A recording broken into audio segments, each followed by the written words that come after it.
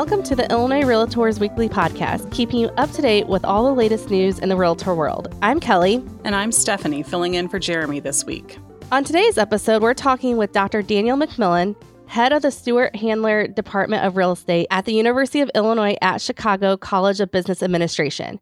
You may have seen Dr. McMillen at some of our recent Illinois REALTORS events, where he shared his insights into the economic trends affecting the housing market these days. He and his team at the University of Illinois also provide Illinois realtors with monthly, quarterly, and annual housing forecasts. And today we're sitting down to talk to him about what's happening in the market, what realtors might expect this spring, and some of the larger economic factors that could come into play over the next few months. Dr. McMillen, welcome back to the podcast. Well, thank you for having me. I'll just jump right in with the first question. In your latest forecast, you said that the Illinois housing market appears to be rebounding from the winter downturn earlier than expected. What factors are pointing to that? Well, it's basically what we've observed is that sales are already up from their low that they would have in December and January. They were already moving back up in February, where usually it seems to wait until more like March for that upturn to start coming. So it seemed to be promising that there was an increase in sales already in February relative to the normal winter low. So, in looking ahead, what should we expect with home sales and prices in the spring housing market?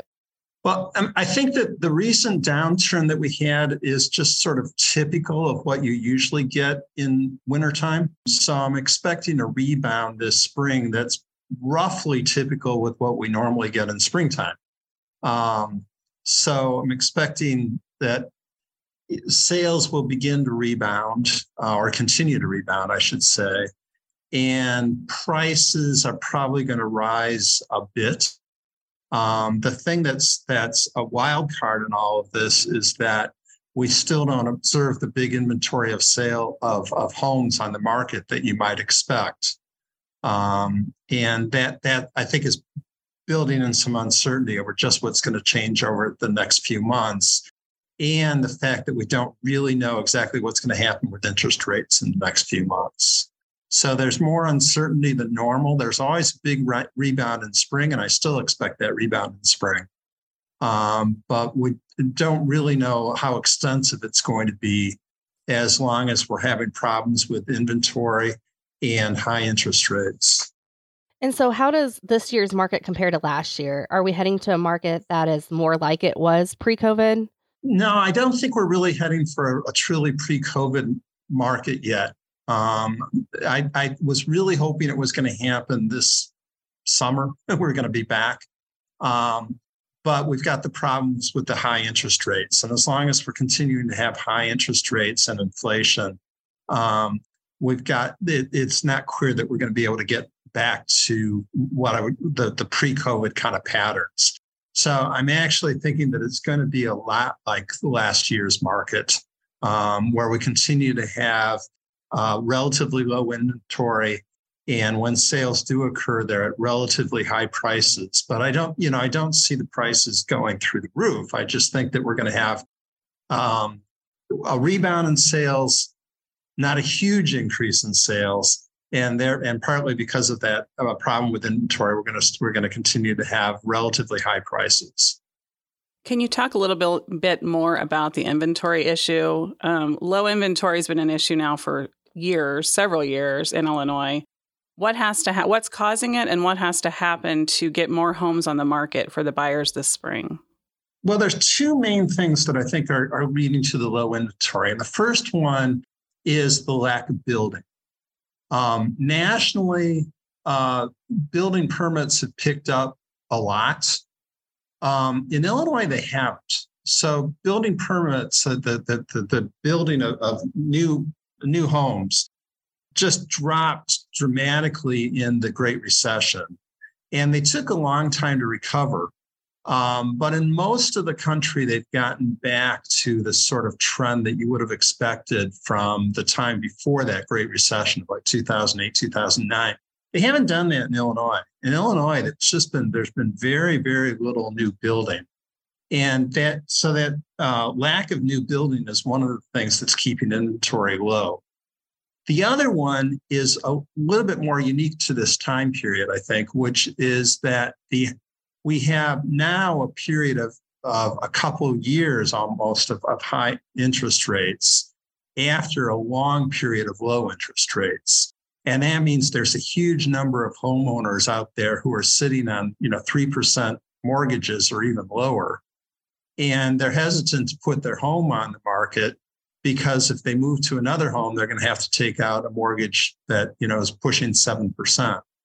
And so you're not getting a lot of new building, and you're not getting in as many homeowners wanting to put their home up on the market as you might if we'd had stable interest rates over time.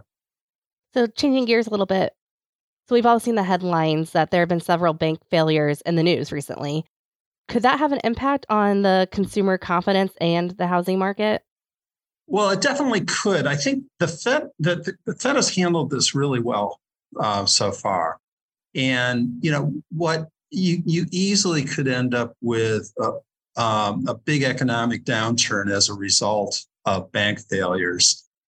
They seem to have done a pretty good job, and they were already wanting to slow the economy down a little bit in order to fight inflation. So to a certain extent, those bank failures did the Fed's job for them.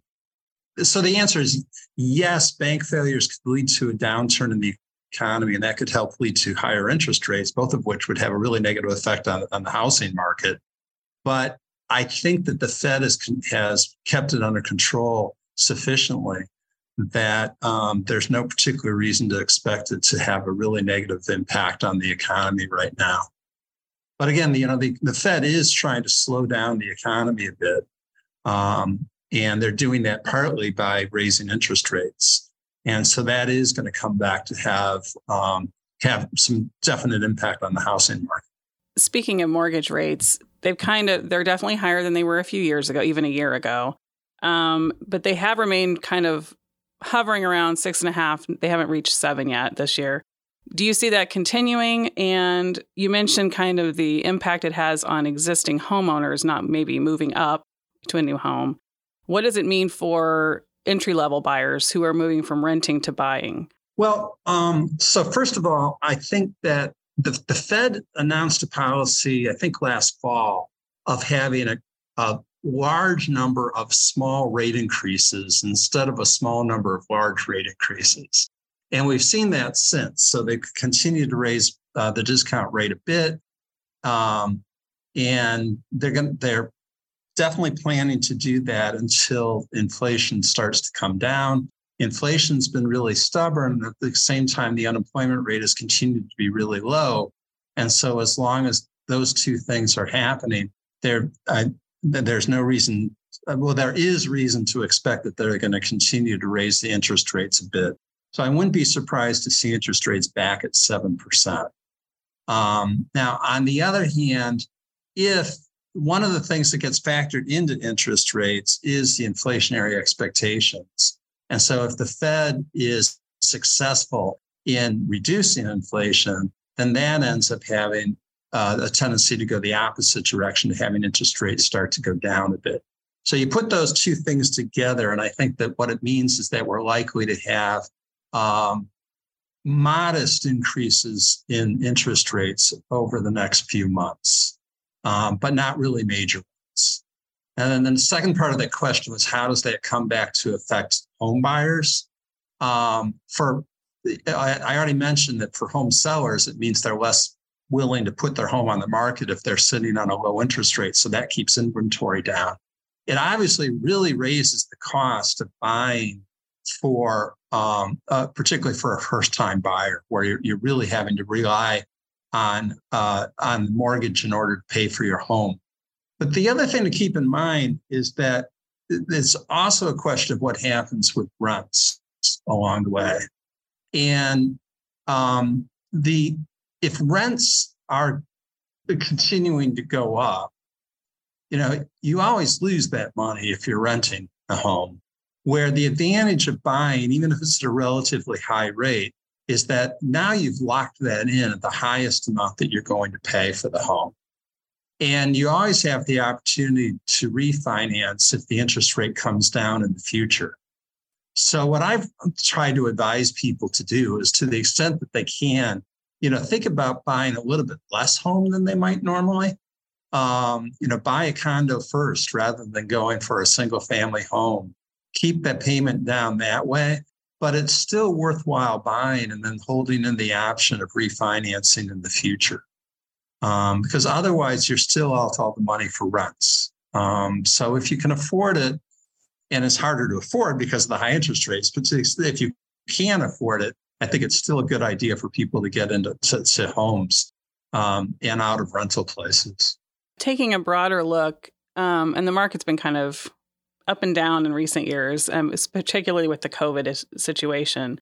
Is there any historical comparison to the current market to previous markets? How would you categorize the market right now? Yeah, I think what we're really facing right now, more than COVID now, what we're really facing is the effect of inflation and high interest rates, and particularly a change from a period of in this case, basically zero inflation to a period of relatively high inflation. So the thing this is most similar to is the mid-1970s, where you had a pretty long period of time of low interest rates, and then all of a sudden there was a large change. Things are a lot different than back then, though, otherwise. So first of all, the inflation that we had then was so much more severe than what we have now. And interest rates, there were mortgage interest rates of 18%. And right now we're talking about 7%. So back when I bought my first house, I would have been ecstatic to have gotten a 7% interest rate. So we're just not at those kinds of levels like we were before. And then the other thing is just that, we have more options for things like variable interest rates, and there's a lot more financial instruments available now than there were back in the 1970s. But it's actually more similar to that period of the early to mid 1970s than any other period I can think of in our history. So it sounds like overall, as we head into the spring market, it sounds like you're optimistic that home sales will be going up moderately and prices will be kind of leveling out. Is that, how would you characterize the spring? I think so, leveling out or going up a little bit, but I don't expect any really big increases in prices right now. I expect the number of sales to increase the same way it typically does in springtime. But we're going to continue to not have really historically high levels of sales. We're going to continue to have, relatively low sales, more than we're having now, but not like, certainly nothing like in the early 2000s, and really still not up to the levels that we might have had in 2017 and 2018. Well, thank you, Dr. McMillen, for joining us today to talk about the Illinois housing market. It's always great to have you here. Okay, well, thank you. I enjoyed talking to you.